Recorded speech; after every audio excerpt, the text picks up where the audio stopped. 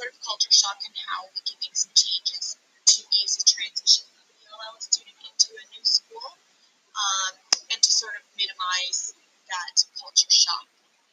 So I have a few practices, and I looked at both kind of elementary and secondary school, and just the things that the school can do. So those were things like ensuring that, we visit the high school and the secondary school, do some tours with the students, and allowing the students to, and families, to meet teachers, maybe doing a barbecue, or if there's an event happening at school, to ensure that they're part of it. Sort of that welcome piece that we talked about earlier in our modules. And then setting students up with those mentorship and money programs to sort of discuss some of the challenges that they might be feeling, maybe what their options are in terms of, extracurriculars or academic avenues. Obviously, teachers can assist with that, but sometimes it's nicer for students to have the input of a peer. Also ensuring that we're connecting families with all the supports in the community. We don't really know what the background might be for some of these ELL students. So, whether there are some financial support or emotional, or even just connecting them. Sometimes within a community, you might have the culture organizations where, like you're Italian, maybe like an Italian club or whatever it is. So just checking into that as well. Also ensuring that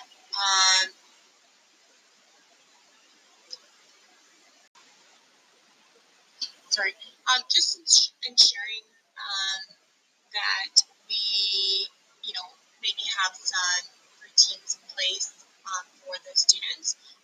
They're obviously experiencing a lot of change, and something of that nature might be beneficial. And the main one is connecting parents and guardians with support networks and programs. So whether that's like parenting associations or libraries or recreational activities, that could really help too, because it's not just the students, it's the families as well.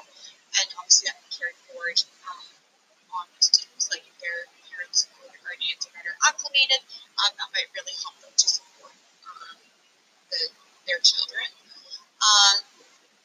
And then so that's sort of the institutional side. And then as educators, just so we can inform ourselves about what maybe some of the cultural events are that might be occurring, that we could celebrate in class or just even acknowledge, and being aware of maybe what some of the guiding values or principles or perspectives are from a specific culture, so that, we're ensuring that we're sensitive to them. And that can be done, like obviously teachers can research that, but even just allowing students to kind of have a platform and talk a little bit about their own experiences.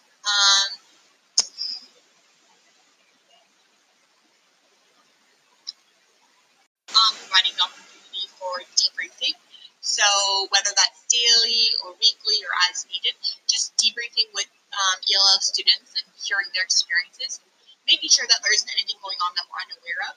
Sometimes, we're unaware of little biases or insensitive things that we might do, or even if we're not outwardly doing something as educators, maybe others in the class are, or students just generally don't feel included, or they're struggling. Even if we're doing everything we can, they might still be struggling, and they might have suggestions for what are some of the things that would help them to feel more part of the community and included. So I think just having that sit down time with them and a little debrief. That can also be done within the support network. It doesn't have to be from, a teacher. I think it kind of depends a little bit on the situation and the degree maybe of difference in language. Some students might feel more comfortable doing that in a peer group or with a support network, but just making sure that on some level that debriefing session is available for the students and that we're responding to any concerns that they might have. So those are my